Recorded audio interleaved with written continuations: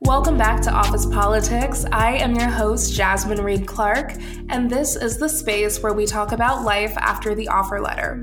In today's episode, we are going to get into a topic that captivated my attention, my obsession, and way too much of my time in 2020, and that is anti-MLM content or anti-multi-level marketing content. If you are unfamiliar, there are multi-level marketing schemes or MLMs. There's a ton of information on them, but essentially they are at their worst pyramid schemes and scams, but I think at best just a very interesting business model that more than 90% of people fail at. That said, it has brought in a wide spectrum of reception. Some people hate them, some people love them, some people love to hate them, but regardless of where you fall, you likely have some sort of opinion on it. So to show my hand a little bit early, I do, no matter what, will always have empathy for people who get caught up in MLMs. I've lost casual friendships to them. Hell, I've even been enticed by them. In fact, I was a freelance copywriter at an MLM, a travel one. But I mean, the whole time I was like, oh, this is bullshit. Don't bullshit me. Bullshit. Bullshit. Bullshit. Bullshit. Bullshit. Anyway, I wanted to bring on a person who can really share their full experience, and that is Josie, or Not the Good Girl, on YouTube. The reason I found her is because there was someone I was following on Instagram, and she started telling me about her hair business. And I thought, oh my gosh, that's so cool. She's a writer like me. How did she launch her own hair business?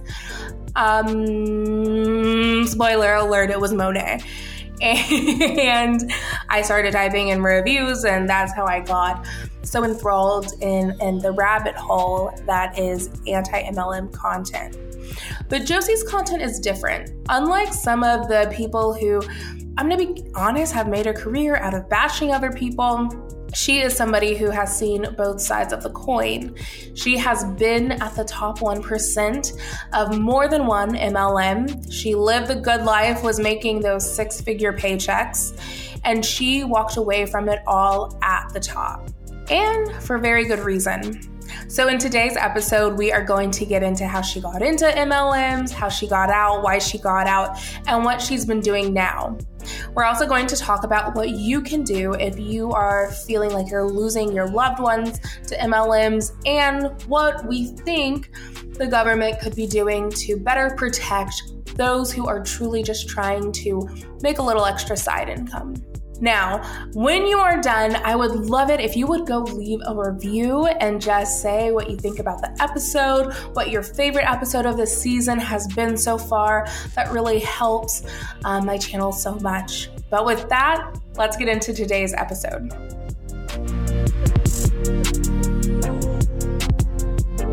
Okay, Josie, thank you so much for being on the podcast today. I've been really looking forward to our conversation.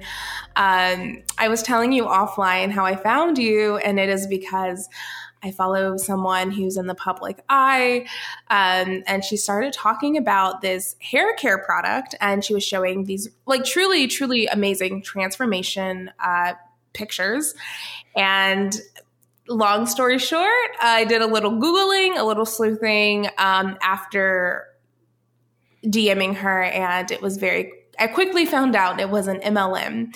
I actually went to YouTube, type in MLM and this particular company's name, and I found your content, and it was specifically your video, Why I Quit the MLM Industry, at the top. And then I was hooked. I was sucked in, which, by the way, your production value, very high. I'm like, she should be a videographer.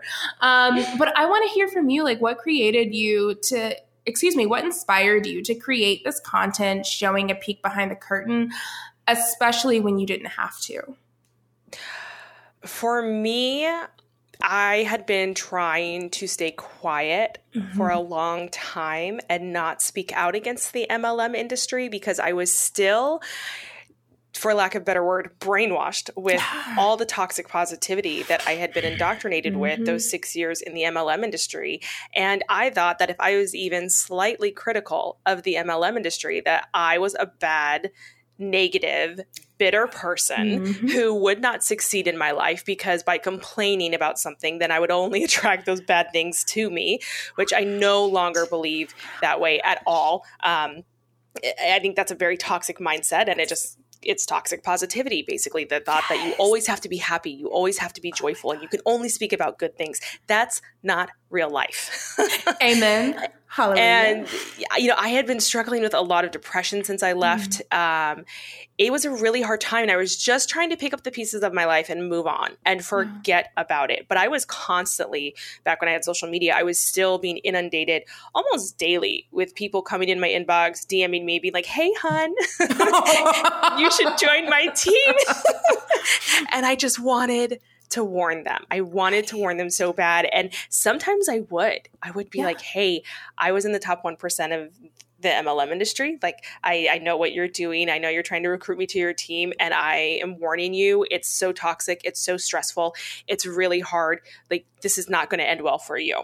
Absolutely. And usually when I would say something like that, they would either just like disappear, like, okay, I know it's a no, bye, and like on to the next person. But I once had one girl who, she was at the top of like it might have been Unique. It was some makeup company, and she's gorgeous. She was a beauty queen. She was like a freshman or sophomore in college. I had seen her videos floating around online before because she had a large following. And I don't know how she messaged me. I don't know if I clicked like on one of her posts by accident one day, but she messaged me. And so I told her all of that. I just said, I was exactly where you are, and I'm saying it's not going to end well. And so to my surprise, she actually wrote back and said, yeah, you're right. It's really, really stressful, and put a sad face. And I just was like, oh, my heart just went out to her. And I like tried to say something else, like, if you ever need to talk or anything, like, I can tell you my experience, like, it's really hard, and they're going to be putting you through a lot of unnecessary stress. And then she never replied, which is fine. I get it. But I just tried to stay silent. But every day, like, whenever I would get one of those messages, I would be so upset, and I would feel like my chest would get hot. I would get this like flash of anger, and I would feel sick. It was almost like PTSD symptoms. Absolutely. I just wanted to leave that industry behind. And it was like, I couldn't, because anywhere I looked, it was everywhere. If it was everywhere online, it was in the DMs. And then if I'm driving out in my car to go to the damn grocery store, there's an SUV with the logos on the back of the decals of their company. Yes. We're in Dallas, and we see those pink Cadillacs around quite a bit. So I mean, it's everywhere. And I remember when I was around, and I'll answer your question in a second. Sorry, I'm going up on a tangent. No, this is everything. But I remember around year 5 for me, probably, I'll just say it was around 2018. I was around 2018, and I started becoming really disillusioned with the MLM industry. I had a panic attack, which that's not a normal thing for me. Everybody's body handles stress differently. Yeah. I had only had 2 panic attacks in my life ever, and they were due to like significant things, like somebody dying. So when I had a panic attack, when I was standing over a bunch of product that I have to package and ship out, and like I'm just like, this isn't normal, this isn't healthy. And my doctors had already told me a couple years earlier, they were like, your blood pressure is high, we need to put you on medicine. And I just like, no, what do you mean? Like, I'm happy. That toxic positivity again. Toxic positivity, there it is. And they're just like, no, your blood pressure is ridiculously high, we need to put you on statins. And I just was like, oh no, I'm fine. And so it was all catching up with me. And I was in my 3rd company at the time, and I had been in the top 1% of the 3 companies that I had been in. So I had peeked behind the curtain of all of them, and guess what? None of them were different. And then because I had been in for so long, so many years, I had also been talking to a lot of other 1%ers in different companies, because we would all like chitter chatter behind the scenes, like, hey, what kind of bonuses does your company give? Like just as like in the background, like should something ever happen, you know? And somebody who's in the top 1% isn't going to join under somebody who's not in the top 1%. So that's why we were talking, just in case. Okay. Right. I didn't even know that. Okay. Yeah, it was a backup plan just in case something were to happen with our company and it was to go kaput and we needed somewhere to go and take our downline. So I was seeing that these other 1%ers were not happy, were miserable. My two uplines who had been millionaires, they were so sick. One had to have a blood transfusion. What? The other, she was bleeding daily, and like at our retreat, there was blood in the bed sheets of our Airbnb. Her doctors didn't know if she had Crohn's or like rectal cancer, but both of their doctors kept saying, we don't know exactly what's going on, but we believe this is caused by stress. Oh my God. And it was things like that I was just seeing all the time. And I also realized what was being preached wasn't what was actually happening. And, you know, I had been hustling nonstop. Like, you will never work as hard as you work in a cult. Like,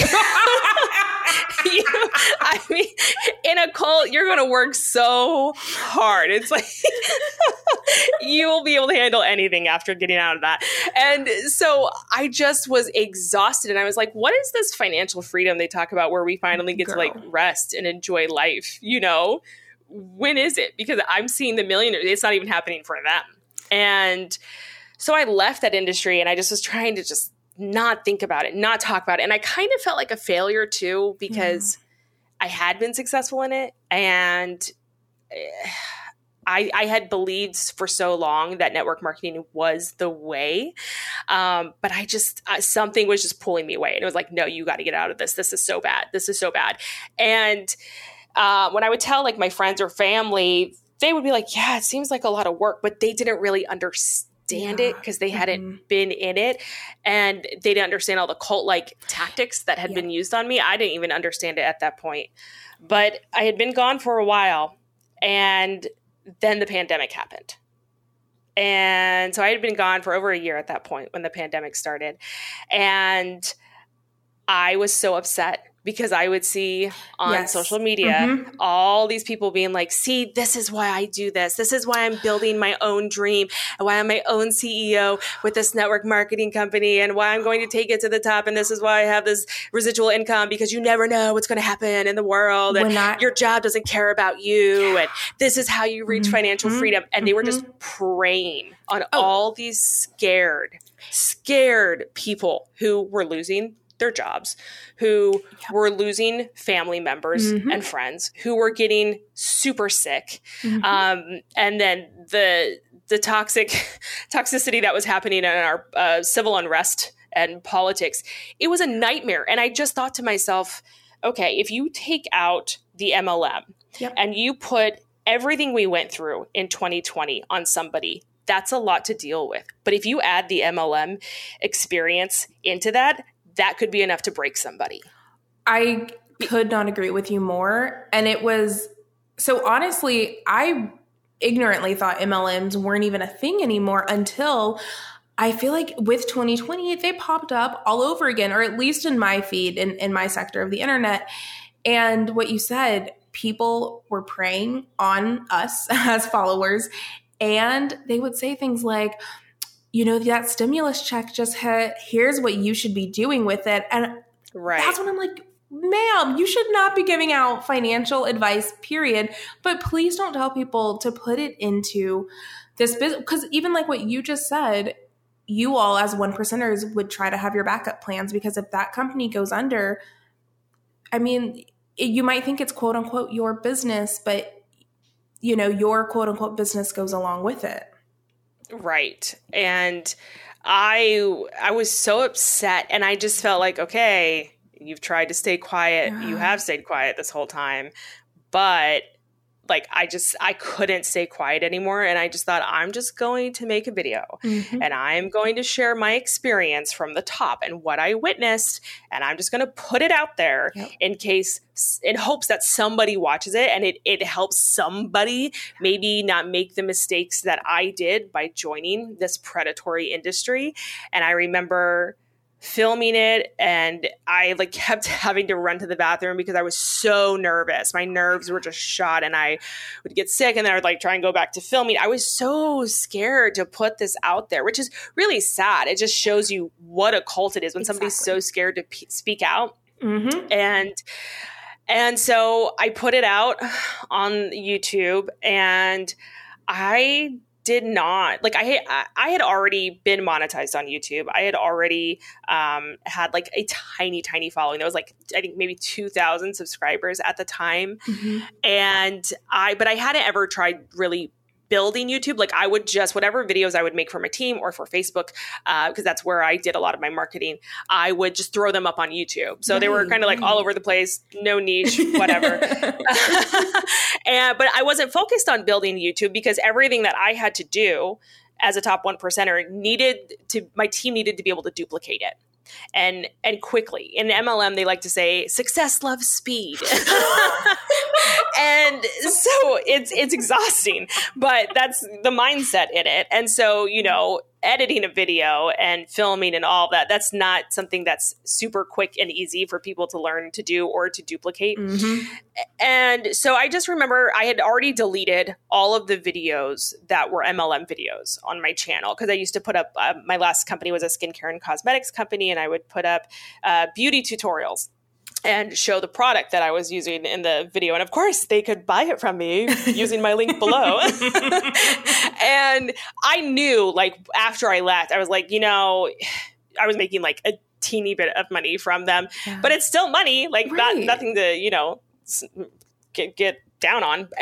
But I just knew, I don't believe in this industry anymore. I think it's so toxic.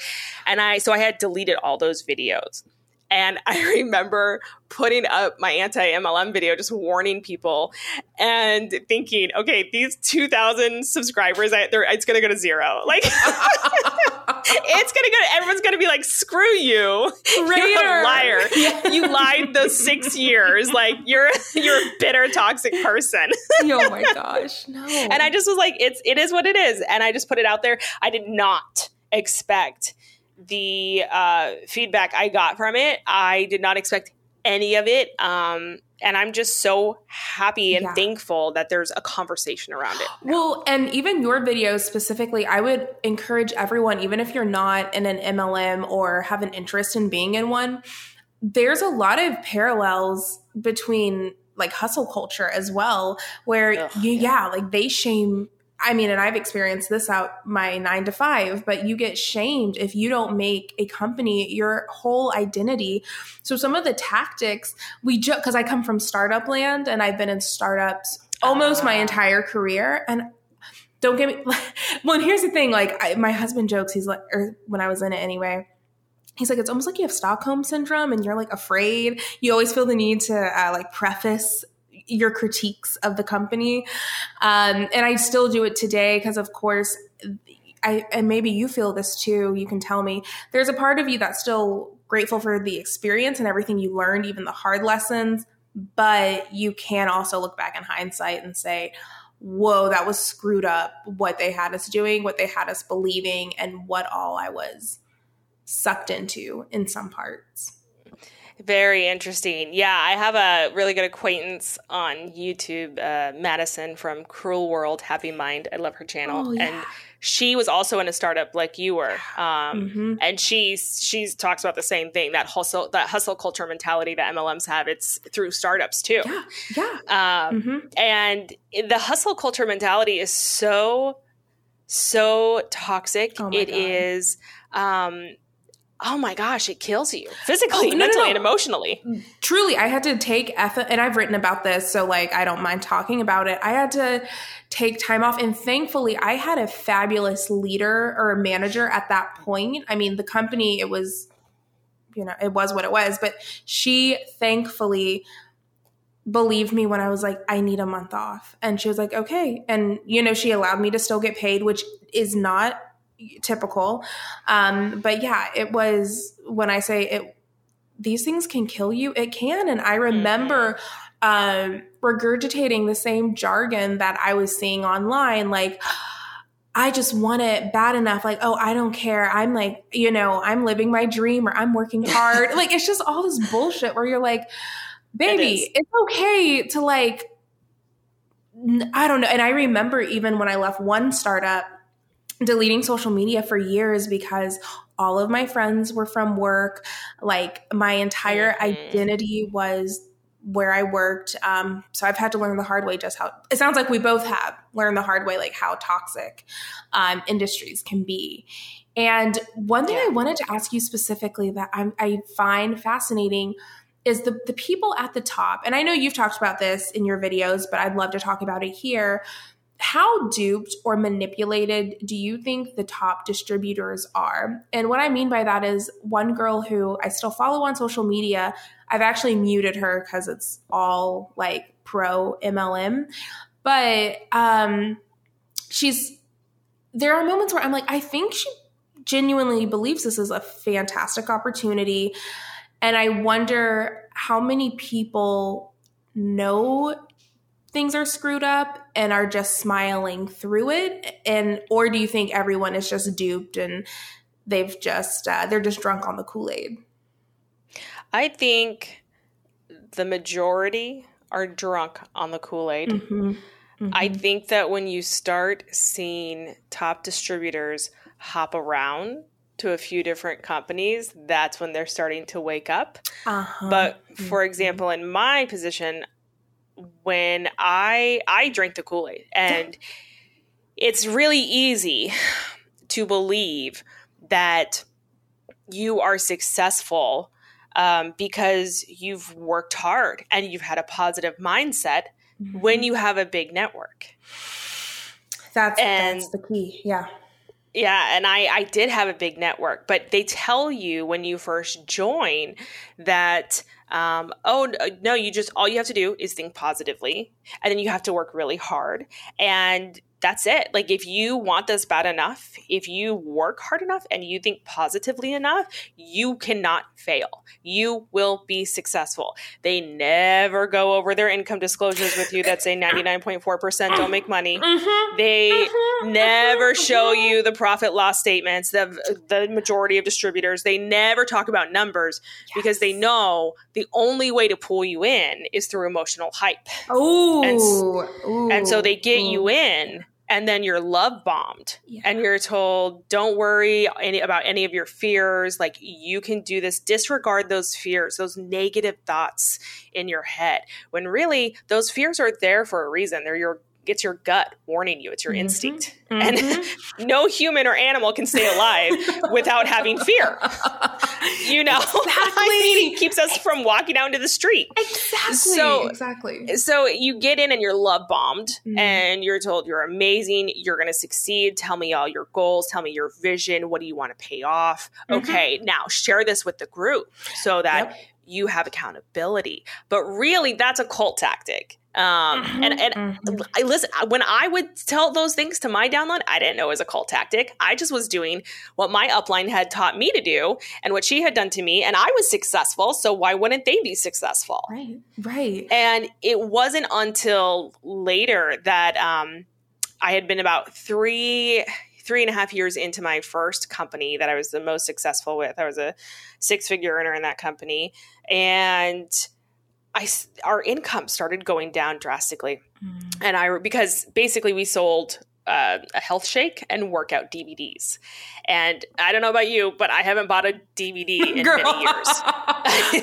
I mean, I think I see this on TikTok. Like, I think Gen Z doesn't know it. Like, I'm not being funny. Like, I don't think they know what a DVD player is, or like now it's like considered an antique. So yeah, I can see where things started spiraling. Oh yeah. My sister told me that her kids now go around in there because one of my nieces just got her driver's license, and that she and her friends go around in the car with a CD player, like hooked up to or like they only play CDs. Like they won't use Bluetooth because they think CDs are like vintage now and cool. And I'm like, what is going on? What is this? Like, I was born in 86, so I'm just like that. No, I'm never buying a DVD player again. I'm never buying a CD again. Oh my God. Sorry. I just need a moment of silence for what youth I felt. And oh my God, I think I still have burned CDs in our car. Okay. Fabulous. So funny. And yeah, it's hilarious. So we sold DVD programs, workout programs, and, streaming was starting to pass us by, like Hulu, Netflix, Amazon Prime. Yeah. And so our incomes went down. And I remember everyone in the top 1% and everybody else in the company was asking everyone above them, hey, what can we do? Like, how can we earn more money to make up for this loss? Are we going to be able to change the compensation plan? Are we going to be able to be compensated for different products? Like, what do we do? How do we change this? And the CEO and the very, very, very, very top 1% started gaslighting everybody. Oh my God. And they started saying things like, no, nothing's changed. You just need to work harder. And I'm like, no, calm down. Don't tell them. No. Like, I can look at my bank account and see the numbers. Exactly. Don't tell me that nothing's changed and I need to work harder. But they just kept repeating that. It was like they thought if they just kept repeating that and gaslighting everybody that people would just believe it and let it slide. And there was a mass exodus in the company, which had this happens in so many MLMs. And I just remember that having all those cult-like tactics used on me, that kind of started to wake me up. And I think that happens for a lot of people once they realize the tactics are being used on them. Because, when I would go to my upline and say things like, hey, my girls are struggling. How do I help them succeed? They really, really want this. They're doing X, Y, and Z, and they're still not making money. How can I help them? And I would be told, oh, well, they just need to work harder, or, well, they don't want it bad enough. That's the one that kills me the most. Please stop saying it. You don't want it bad enough. That is my number. That is the top MLM quote I cannot stand. And they would say, and the last resort was always, because if you're like, well, no, they're working hard enough, they're doing this, they're doing that, then it was always, oh, well, they just must have a negative mindset. Oh, wow. This is a toxic positivity to a degree. Yes. Oh yeah. So and it always goes down to that, because this happens in religion a lot too, because basically when you say somebody has a toxic mindset, you can't necessarily prove them otherwise, So there's this sacred science that says this is how things are, but yet no matter what you do, you'll never quite reach it. And it becomes so difficult mentally and emotionally to keep going, because you are just inundated with all this gaslighting and toxic positivity and being told things that aren't true. And you start questioning yourself, and you start wondering if you can even trust yourself, if you can trust your own opinions, which I struggled with a lot when I left the MLM industry. And so, when I would be told that by my upline that, oh, my downline just doesn't want it bad enough, or they're not working hard enough, or they have a negative mindset. Well, once that happened to me, and the CEO and my upline said that about us, the top 1% that we weren't working hard enough, we didn't want it bad enough because our income was going down. That's when I was like, oh no, now I see what you're doing. Exactly. No. However, because I had been so indoctrinated to believe in the MLM industry, I thought it was just that company. I thought I need to find a good company that will have the distributor's best interest at heart, because this one doesn't.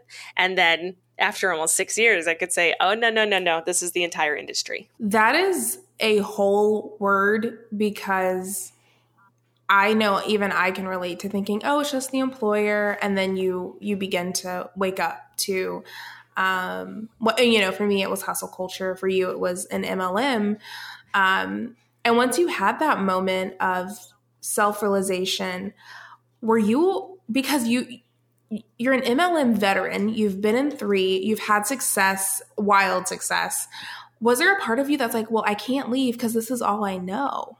Oh, yeah. But it wasn't just that. It was also, I can't leave because I have promoted this and shouted this from the rooftops for 5.5 years. And now I'm going to look like the biggest idiot.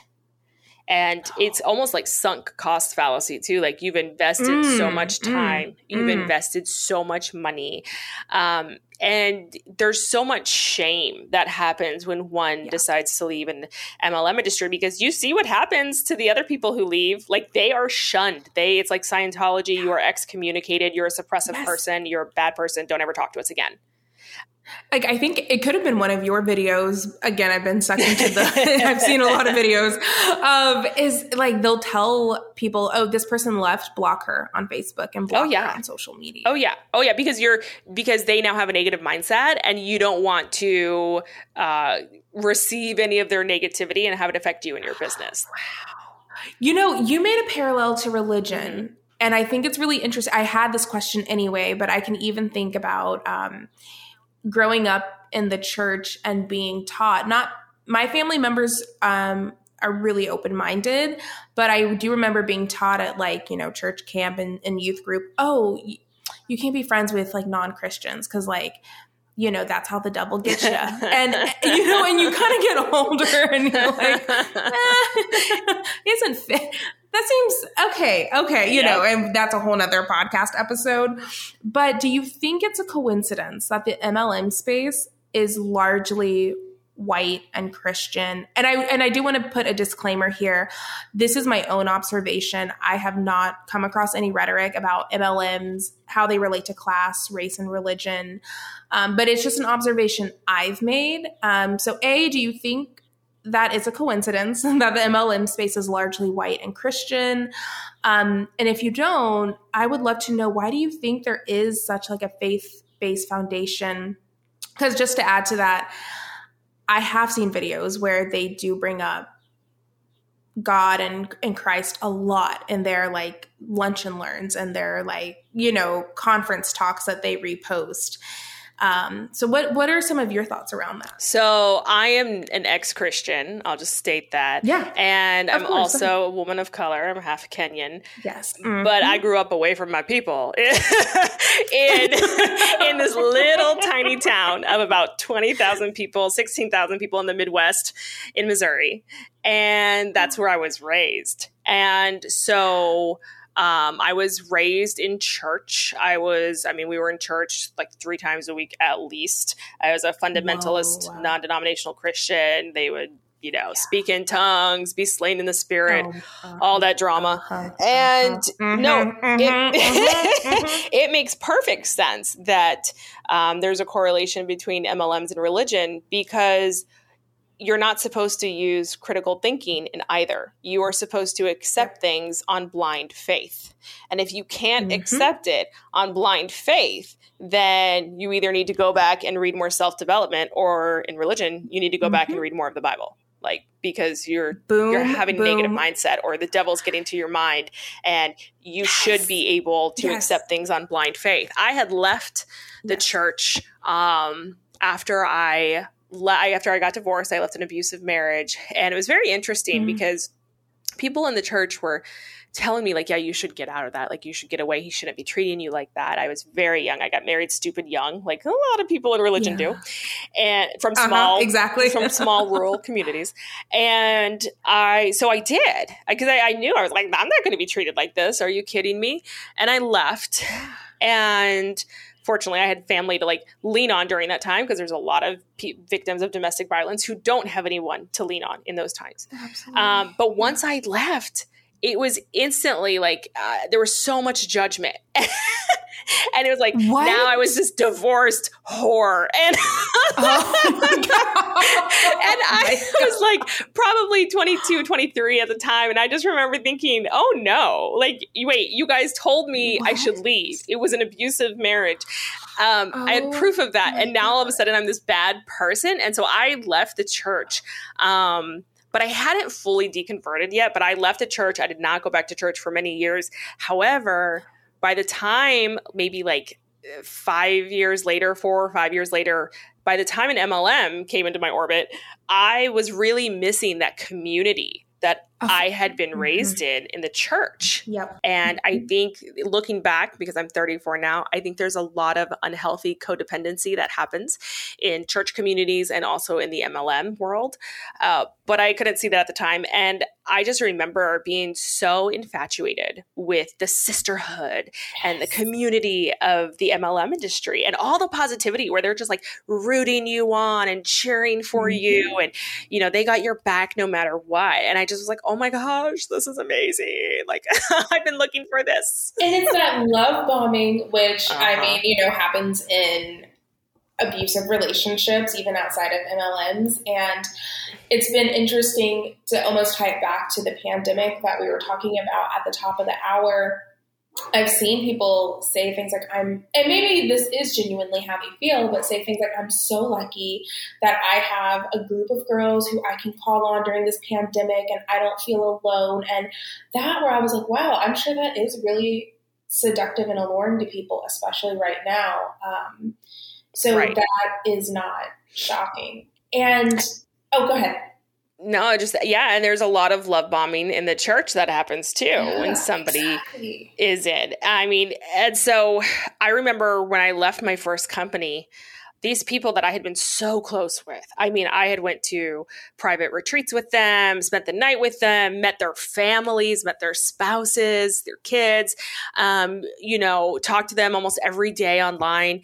And all of a sudden I was blocked without a word. And I just remember thinking, are you serious? Like, I thought our friendship could withstand a business. Was it not as strong as we had all been saying it was? And I remember a couple months after leaving my first company, my best friend of 8 years who had joined under me in that company, which I think it's a huge mistake to, number one, join an MLM company, but then to join and have your friends join as well. Yeah. It creates this really weird dynamic between friendships. And she was upset that I had left the first company. She was upset that I was speaking out against the CEO. And when she had been wanting to leave that company as well, but I think my upline, when I left, kind of like swooped in and brought her into her little tight-knit group and love bombed her and, made her believe like, oh, you don't need Josie, you don't need your upline. Like, don't worry, I got you. And she said, I don't know who you are anymore. You're such a negative person and I can't be friends with you anymore. And before I had a chance to reply, because I'm one of those people, if I get stressed or something, I kind of like shut down and I need time to like think about things. And so I didn't reply right away. And that night, on the same day, when I went back to the messages to like reply, I realized that she had blocked me on every single platform and we never spoke again. And only like a year and a half later, she ended up leaving the company herself. Wow. Did she ever reach back? If you're comfortable talking about it, did she end up reaching back out even after she left? Never. MLMs destroy relationships. Like if you have a good relationship with somebody in an MLM and you guys leave it and or one of you leaves and you're still able to continue that good relationship down the road, that is not the normal. That is not the norm. And you should consider yourself fortunate because MLMs, unfortunately, they destroy relationships. You bring up a good point. And I want to ask you again, with what you're comfortable sharing, because this is going to get more into your personal life, did you have loved ones or family members trying to get you out of the MLMs, throughout your journey with them? Maybe in the very, very beginning, I had some family members who would question it, but I'm a pretty outspoken person. And so when I believe in something, I'm able to just be like, oh no, this is why I believe in it. This is yada, yada, yada. And I'm able to just like answer any questions they have. But it's really hard for friends and family to question you when you start being really successful at it and making money. And, like I was able to quit my job 16 months in to doing it. As a hairstylist, I was able to stop doing that full time. So, they wouldn't really question it. But when I got out, I do remember, it was actually this year, I was talking with my oldest sister about something. And I said, I don't know what I said. We were talking about the MLM industry. And I said something about how stressed I was all the time. And she said, oh yeah, I remember how stressed you were. And I was like, you do? Because I thought I was hiding it well. Like I thought that I looked happy and positive to anybody around me. And she said, oh yeah, like I remember you would leave family lunches early because you had to go try and hit your quota for the month. Like I always remember you were so stressed. I didn't realize that anybody saw that, but I guess the cracks were showing through. And I hope ever like that comes in loud and clear, because the image that's portrayed, like, oh, work from anywhere, I'm working by the pool drinking wine, like, don't you want to be a part of this? It's like, that's not the lifestyle isn't real. It's all a facade. And the vacations that we would earn, they couldn't even be considered a vacation, because yes, you get to go to a nice destination and it's beautiful. And I was very grateful for that. However, you are working your whole time there, because basically your vacations are meant to be one big example and recruitment tool on social media for why people should join. So all you're doing there is taking pictures and videos nonstop. You're not able to enjoy yourself. And then you're supposed to be trying to recruit people while you're on that trip constantly, to be like, you could be here. You could be here too. Don't you want to be here next year? Exactly. There, after one of the big conferences, I don't know how this person found out this information, but from what I hear, I don't know if it's written in the rules, but there's like a very strong suggestion, if you will, that you have to always be showing like designer bags and like a really lavish lifestyle, and you should always be posting on social media, and that there's a lot of pressure there to promote the lifestyle, even if you know that it's all BS.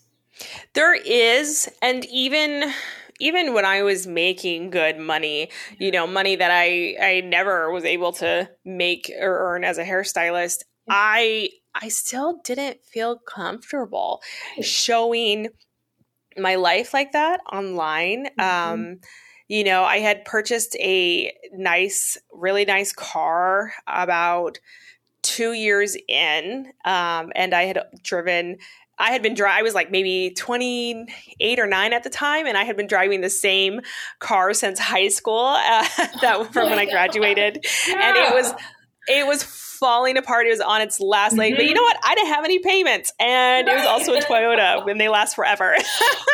We have a Prius, and like my husband, he drove. My husband has a Prius. Oh, I love them. Okay. I love them. Y'all, I Prius till I die now. And cause he made we share a car. He was driving his high school car that he got at 16. He was 31 maybe when we got the Prius. Like when I say Toyotas last forever, they last forever. And then we were still able to sell that POS for like parts, because people were like, hey, it's a Toyota, we'll take it. So, oh yeah, it's insane. It's absolutely, they're wonderful. Toyotas are so wonderful. I have a Toyota again now, but I bought a luxury car. I bought it used. It was a Mercedes. And, I remember then like my upline, like telling me to like show it more and whatnot. I maybe posted it on social media 3 times, no more than 3 times in several years, because I didn't feel comfortable doing. I wasn't raised like that. And it just felt, I don't know, it just felt icky. And that thing the engine ended up going out on that stupid thing anyway, like the year after I left, and I wasn't able to like put $7,000 into it. So I had to get rid of it anyway. And now I'm back to a Toyota, but it's great. I love my Toyota. It's wonderful, but it's just, it's constantly like they're basically, any recruit now, they try and turn you into an influencer, because they want you to recruit anybody and everybody and their dog. Oh yeah, oh my God. Speaking of, there's even dog MLMs, and it's, they sell like pet care stuff. Oh so. No. I have a loaded question for you that I don't even have the answer to myself, but you'll, maybe you do. Do you think MLMs should be illegal, or do you believe, hey, it's a mixed cocktail of transparency and buyer beware, and, they shouldn't be illegal? I don't like them, but they shouldn't be illegal. Where do you stand on that? I mean, the words MLM and transparency are an oxymoron. So I just will be honest. I feel that MLM should not be allowed to run here in the U.S. There are many other developed countries who have stronger protections in place for their citizens. And guess what? MLMs don't prosper there because of the rules and regulations that these other developed countries have in place to protect their consumers. And that's how it should be here. Unfortunately, it's not. I would love for them all to go away. If they don't all go away, I think the second best thing would be for the MLM model to only be selling and no recruitment whatsoever. And when I think about it, while I'm like washing dishes and pondering life's great questions, and I'm like thinking about this, I'm like, that part, because it's the recruiting aspect that I think gets really murky. But I was always just curious. And before we get into the rapid fire, my final question I have is, if somebody's listening and maybe they have a loved one who's in an MLM, do you have any advice on how to broach these topics? Or do you believe, hey, they have to realize, they have to realize these things on their own? I just had somebody recently email me, and she was really upset because her sister is an ex-MLM member. And she had been out for a while, but she was like, my sister is not the same person she used to be. She's depressed. She's just not the same, and I want my sister back. Is there anything I can do to help her?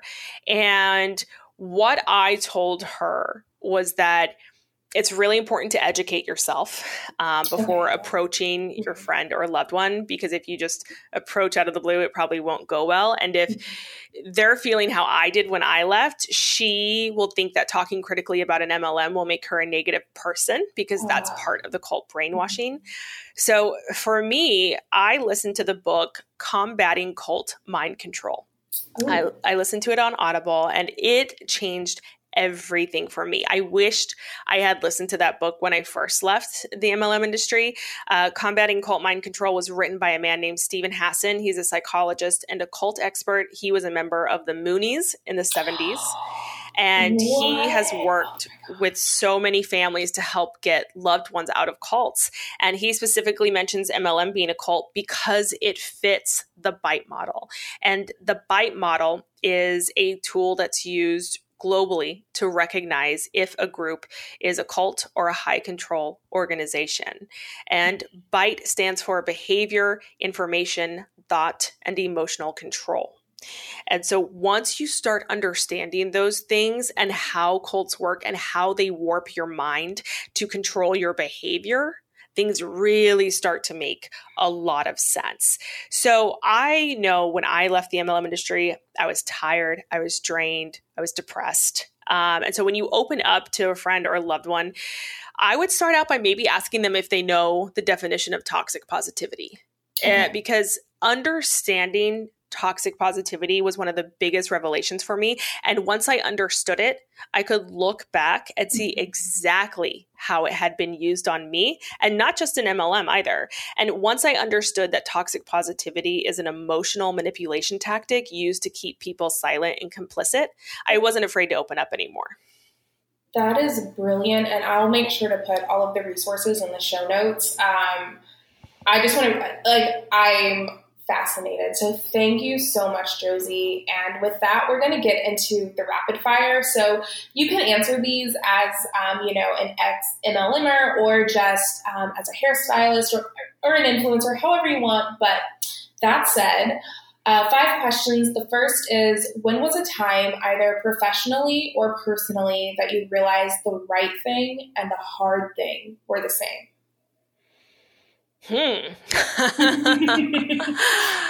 I would say the first one was, I've probably experienced that many times in life, but one of the first ones would be leaving the MLM industry, because it was really, really hard, because everybody around you and everybody you talk to regularly is saying, this is the way, this is the thing that's going to help you succeed. But it's just not right. And even if you can't verbalize it like I could, so that would be the number one. But then even more so, when it came time to put that video out about my experience, I just knew I couldn't stay silent. And it was really hard. That was so hard for me to basically just say, hey, everything I promoted for almost 6 years and shouted from the rooftop and recruited people to was completely wrong, because you're forced to admit that you're not just a victim, you are a perpetrator. And that is so hard because there's so much shame and guilt around it. But once you can just come out about it and say, I screwed up, I'm sorry, this is not good. This is not good for these reasons. And I wish I had never recruited anybody. You can breathe again. I love that. Wow. Whew. And what is your favorite way to celebrate big and small wins in your life? I feel like life has changed so much since the pandemic. Oh my God. Yes. I mean, we never go out anymore. And I have and I'm glad I'm starting to see more people talk about it. Like, I really do have social anxiety where because I ended up having like a belated birthday get together with friends, and I was saying to my husband, I'm like, what do we talk about? Like, I felt like I lost so much social, intelligence over the last year. So yeah, and now I'm like, my husband's like, do you want to go out for dinner tonight? I'm like, actually, can we just get a pizza and call it a night? That's literally what I'm doing later. I'm going and getting a gluten-free pizza and bringing it home. I mean, yeah. So I would say, how I celebrate wins is honestly now, I guess it might not seem like a celebration, but it is helping me live a better life. And that's through therapy. Yes. I have a therapist I see once a week. When I get anxious, I can tend to ruminate over something that my therapist is always like, you need to stop ruminating. Like, you ruminate all the time. Like, it's not healthy. And so she'll tell me just be mindful and be here in the present. And don't think about the future or make up scenarios in your head that haven't happened. Hi. I'd like to introduce you to me. I'm you. And I see a therapist as well. I've been going to therapy off and on for 11 years. And nice. Yeah, that is exactly what we talk about all the time, rumination. And yes, I love that answer because, and that's one thing that I do hope in my life, I see mental health be a free resource, because it's awful that you have to have privilege to, be able to afford to see a therapist. But if you can't afford it, or if you do have resources, I think therapy is the best thing you can give yourself. Now, what is the one thing about wealth management or business that few people know, but you wish everyone knew?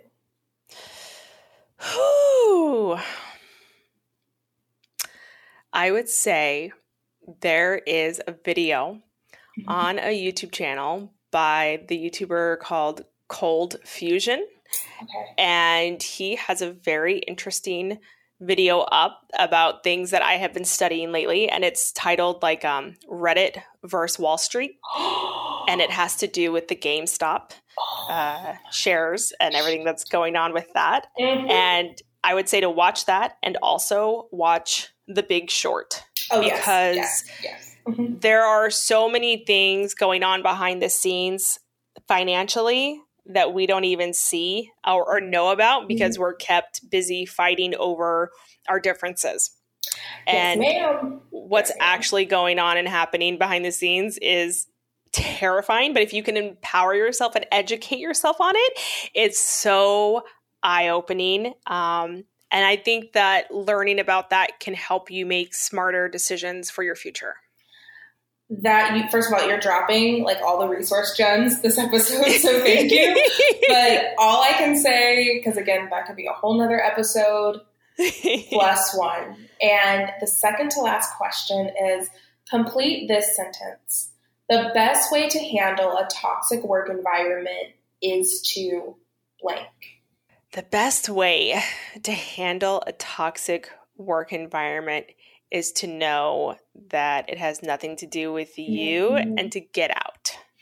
Woo.